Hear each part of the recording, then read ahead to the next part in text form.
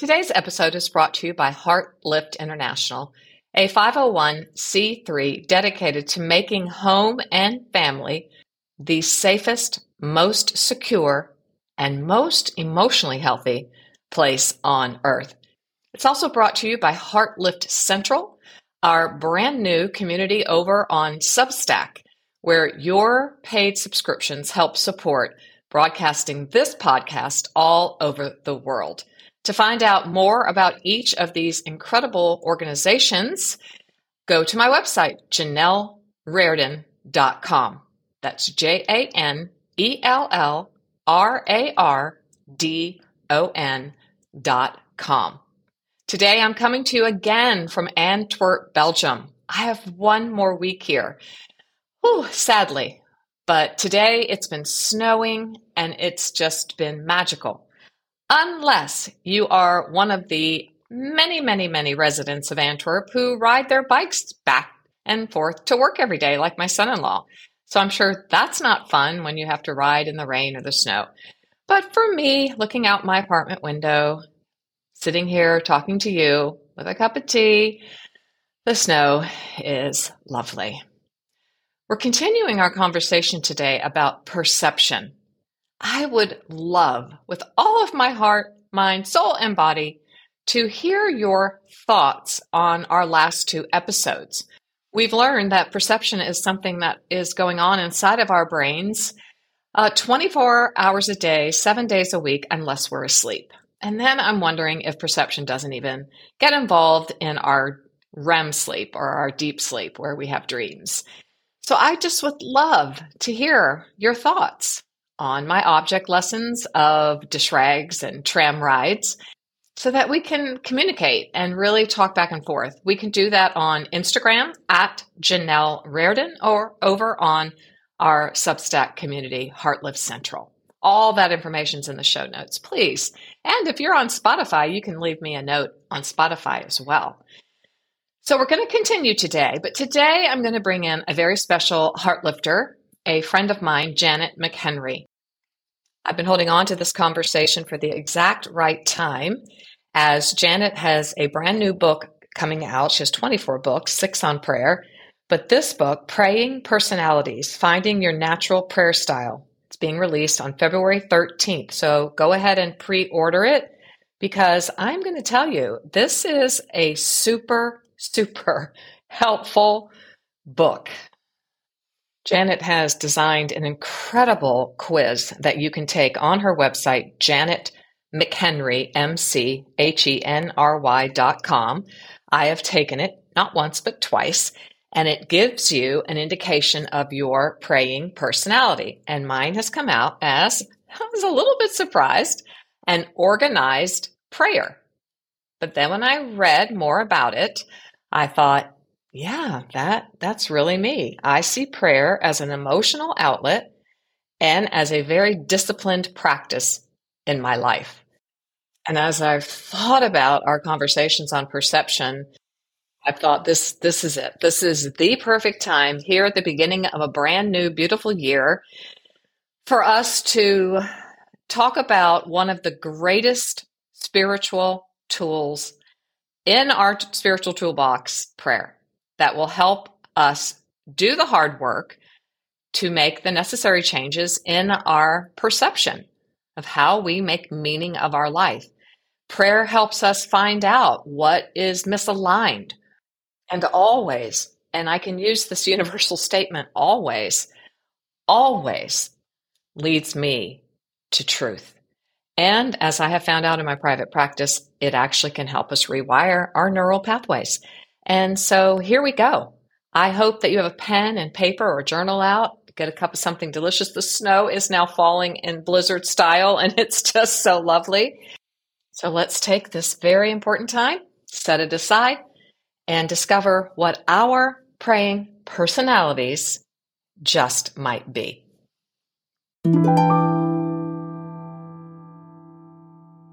Janet, welcome. Welcome to the fascinating conversation we're going to have. Thank you, Janelle. It's always a treat to be with you.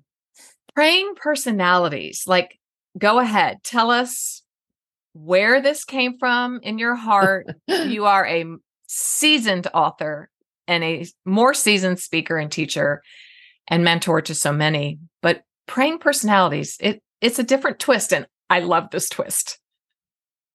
Well, I'd been, prayer walking for years and just fascinated by the concept of prayer. Wrote several books and so forth. And I just had the opportunity one day to speak about prayer and how to incorporate, more prayer into our lifestyle to a group of writers. And I heard myself say, you have those moments. Yeah. You're like, I heard myself say, perhaps it has something to do with our personality in the way that we pray. And then there was kind of this silent moment. I thought, and I said out loud, well, maybe that's a book, my friends. Maybe it's a movement, my friends. Yeah, maybe. That's very kind. But I feel like God just laid the concept on me that, I can shed the guilt. People tell us that we should have a prayer closet and that we should go there an hour every day. And people tell us that we should write out all of our prayers. Yes. And then people say that, you should have a notebook and you should keep track of all of your prayer requests that you've gotten and date them and write the answers in and all of that. But I realized, none of this feels like me, but maybe none of this feels like you either. Mm-hmm. So I thought, well, perhaps there's a natural praying style given my God-given personality. So I began investigating that, began digging into the Bible, thinking about different kinds of ways that people have assessed personality over the centuries. Yes. And then also even thinking about how perhaps spiritual gifts and what they might have to do with our prayer life. So that's kind of a little bit about what the book is. Yeah, it's so well laid out. Part 1 is biblical praying styles, which Right. I cannot wait to dig into your mind. Part 2 is personality types, which I do a lot of that kind of work in the work that I do. I particularly do use the Enneagram quite a bit, and you mentioned that. Part 3 is spiritual gifts, ministry gifts, manifestation gifts, motivational gifts. And then part 4 is your praying style.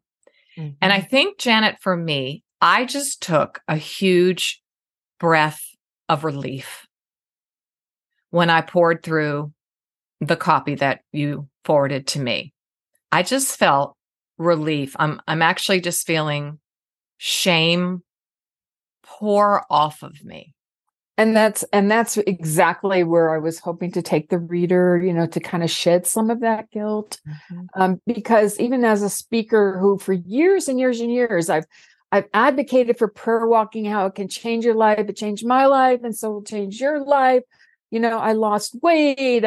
Depression vanished. The fears that I'd had in my life were no longer there anymore. And so everybody should prayer walk. And then at conferences or retreats, there'd always be, one or two ladies to come up to me and say, but Janet, I can't walk. So what should I do? And I felt that hurt in them that I had laid something on them. Ooh, like a burden. Sure. Yeah. Yes. That I'd laid something on them because of my passion to see people prayer walking for the communities and praying for their neighborhoods.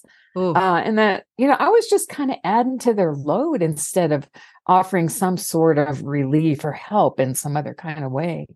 So that was the way I kind of dug into the Bible to kind of say, well, God, let's look at your people, and how did they pray? Yeah. And oh my goodness, they prayed in so many different ways. That's so fascinating. Yeah. And God answered their requests. He answered. Moses was more of a cerebral prayer. And so go ahead. Tell us all about that cerebral prayer. I love it. The 2 chapters in Exodus 3 and 4, about how he argues with God, about half a dozen different ways about why he can't lead the Israelites out of Egypt and slavery. Yeah. But God still used him, and he met him where he was. He did.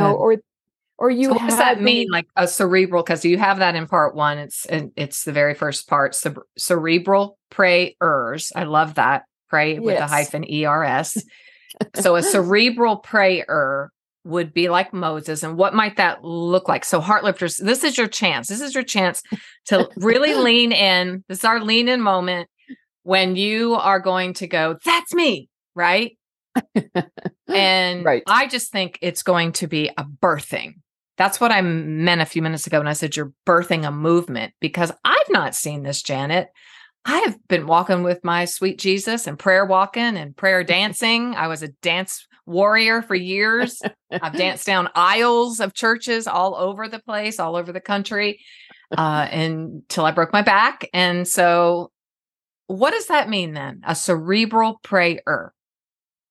A cerebral prayer might be someone like Adam, who kind of questioned God, or Job, like a thinker. He's trying to think through why God would lay this on him. And it's a theological kind of a thought process that he's got.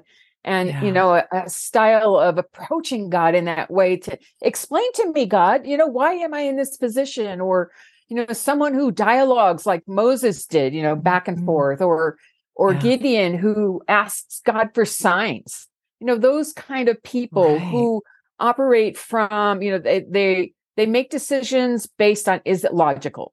That kind of person. Reasonable. Correct. And I resonate with this too, because even when my pastor is preaching and maybe he gets on the emotional side, I'm kind of like, okay, but give me the facts, tell me the reasons, behind it, so I can understand the way you're coming at me here. Mm-hmm. So that kind of person. But then there are also, what I found that they're like emotive prayers. Yes, do tell us, please. I have no doubt I'm that person. I was already thinking that, Janelle. I'm just guessing. Well, maybe Hannah. You think of Hannah. My she's girl. pouring out her heart. She cannot have a child, and she's just going to God and crying. She's, look upon my misery.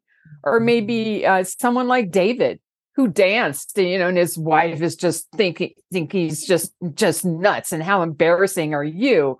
75 of the Psalms, he wrote them, and they're just outpourings of his heart, emotional kind of pieces. Yeah. Or even Jeremiah, who wrote, not only, his book of prophecy, but where he's laying out, but we have to be careful because he's laying out God's laments. So he hears God's laments, and he is also lamenting along with the Lord in that. So those are more of kind of emotive prayers. Mm-hmm. And so, how are they going to pray? They might be, they could, maybe they want to write in poetry. They want to write their prayers in poetry. Mm-hmm. I have a friend, I serve with the National Day of Prayer leadership team here in California. And we meet every Saturday morning for an hour to pray together. Every Saturday morning. Throughout the year. We meet throughout the year. That is commitment. And so Harry, by the end of our time together, someone will say, well, Harry, do you have a poem?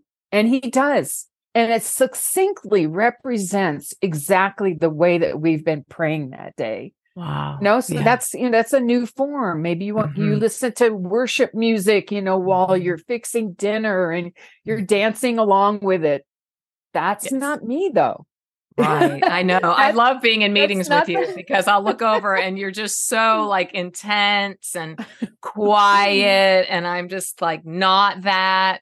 And I just want to be like you for 10 minutes so I can, have that side of my brain awakened. It's true though, and I appreciate that we both bring something different to the table, and that we all need to learn all of these different ways. Okay. So you have another way, a devotional prayer, A devotional prayer would be someone who always seems to be, in tune with God, perhaps that they are, they're devoted, I like the word devoted, a devoted prayer, someone who finds inspiration in God's word, someone who is visionary in nature, seems to be completely in tune with God, someone like Abraham. Abraham was called friend of God, he heard God and he did what God asked him to do. And Deborah, like the thankful poetic response that she had when she experienced victory as the judge. Yeah. And so, she wrote this. We have almost a whole chapter of poetry. It's amazing. In response to a war victory. I think it's Judges 6, correct? About that. Yeah. 5 or 6. Yeah. I just was studying that. Correct. Right. Or Elijah or Jabez, who have more kind of visionary kinds of perspectives, that were, Jabez says, bless me, enlarge my tent, keep me safe, be with me always, that kind of prayer. So that's a visionary in nature, and gives us that permission to pray in that way. Would that be more intuitive as well? Like, I think there's a lot of intuition with that, but also just a sense of God's presence continually. So I think I might. Yeah, it's not about me, but my brain is just going 100 miles a minute because it's just so freeing. And I will talk more about that in a minute because I want us to go ahead and talk about this the physical prayer. I mean, I don't know. Can we be all of them? These kinds of prayers in the Bible, they responded physically to God. Even think of Joshua.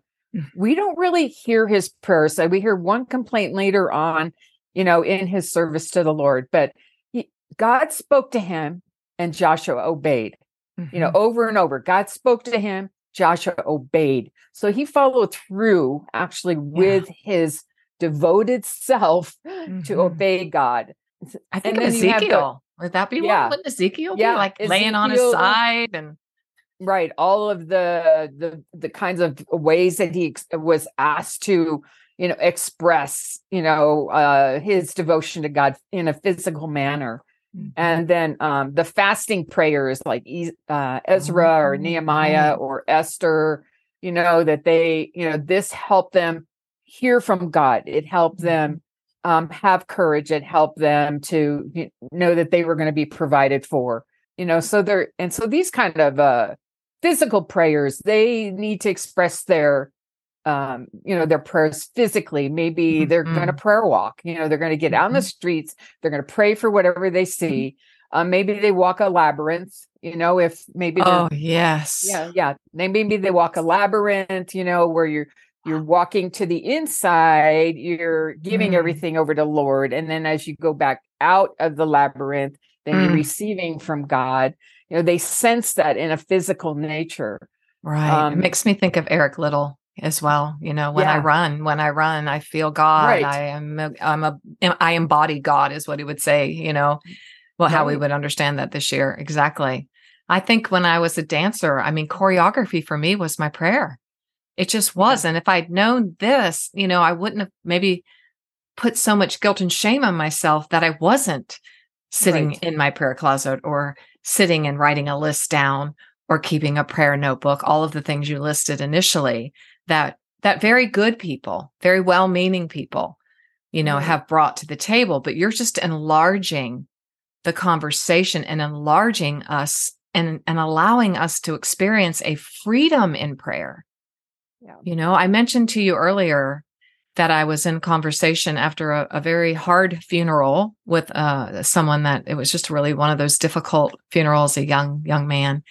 And a friend of mine and I went to a little cafe and we ended up being there 4.5 hours. And in our conversation, she was trying to decide whether to go to this prayer training that she had gone to for years.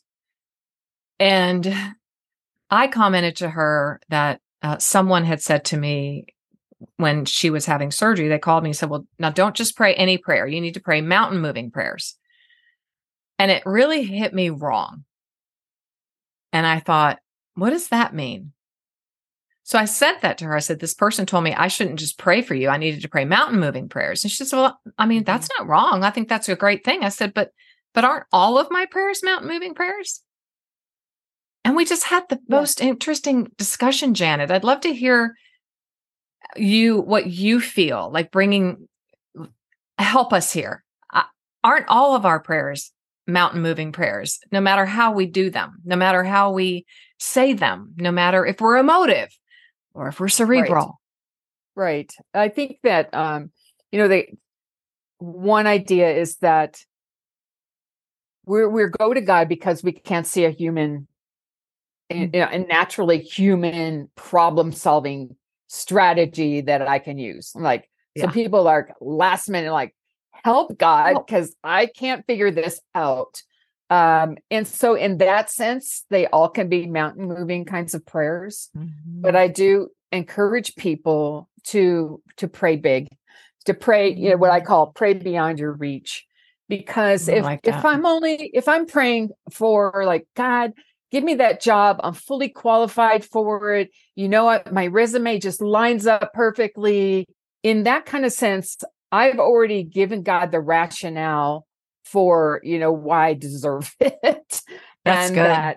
I'm not trusting him perhaps for something bigger. Maybe ask God for the job I'm not qualified for, the job that he's going to grow me into, or, you know, because of the way he's going to stretch me, grow me spiritually, grow my strengths, help me to minimize my weaknesses in my life. And a lot of that relates to personality too. It does. But so that's what I'll tell people. It's like, hey, you know, pray beyond your reach. Naturally, we're going to pray for those things, you know, my kid is sick. I'm on, heal him, Lord, you know, and because of the goodness of God, you've seen him do that in the past. Yeah. But in impossible kind of situations, we can, you know, put those into God's hands and trust him. It's that the idea of, you know, understanding that I'm not big enough for the prayer.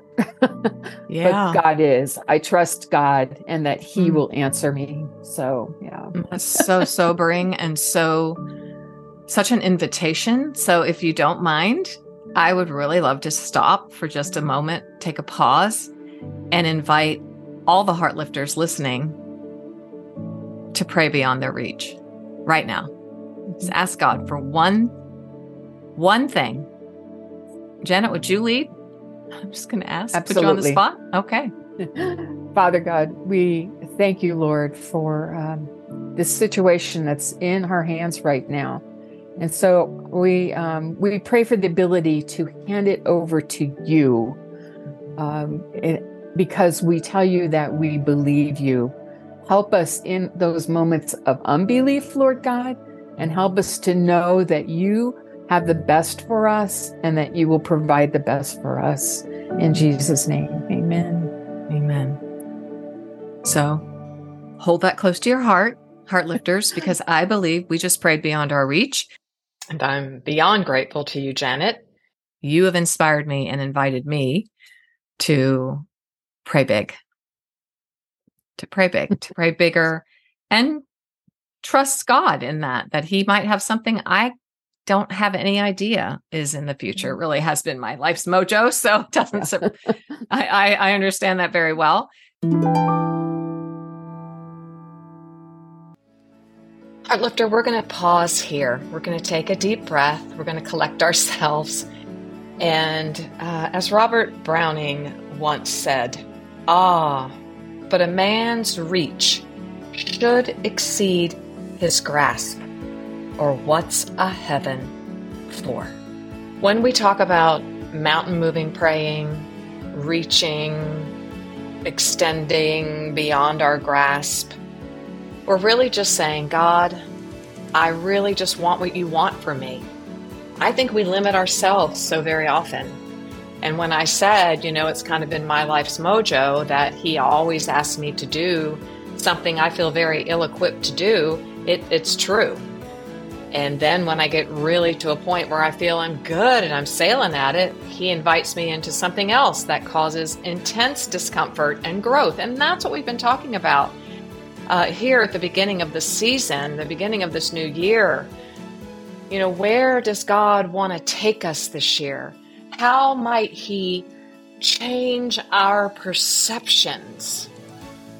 Anything that's misaligned in our brain, where we are limiting ourselves, where perhaps our traumas from the past or our childhood traumas or things that we've experienced throughout our life that are holding us back, that are holding us hostage, that are holding us let's harness it. Woo, I just feel that so powerful, that God wants us to harness the wind of his spirit so that we can soar this year into new heights, into new ways, into new belief systems, into new powerful ways to move in our life and serve him and serve others.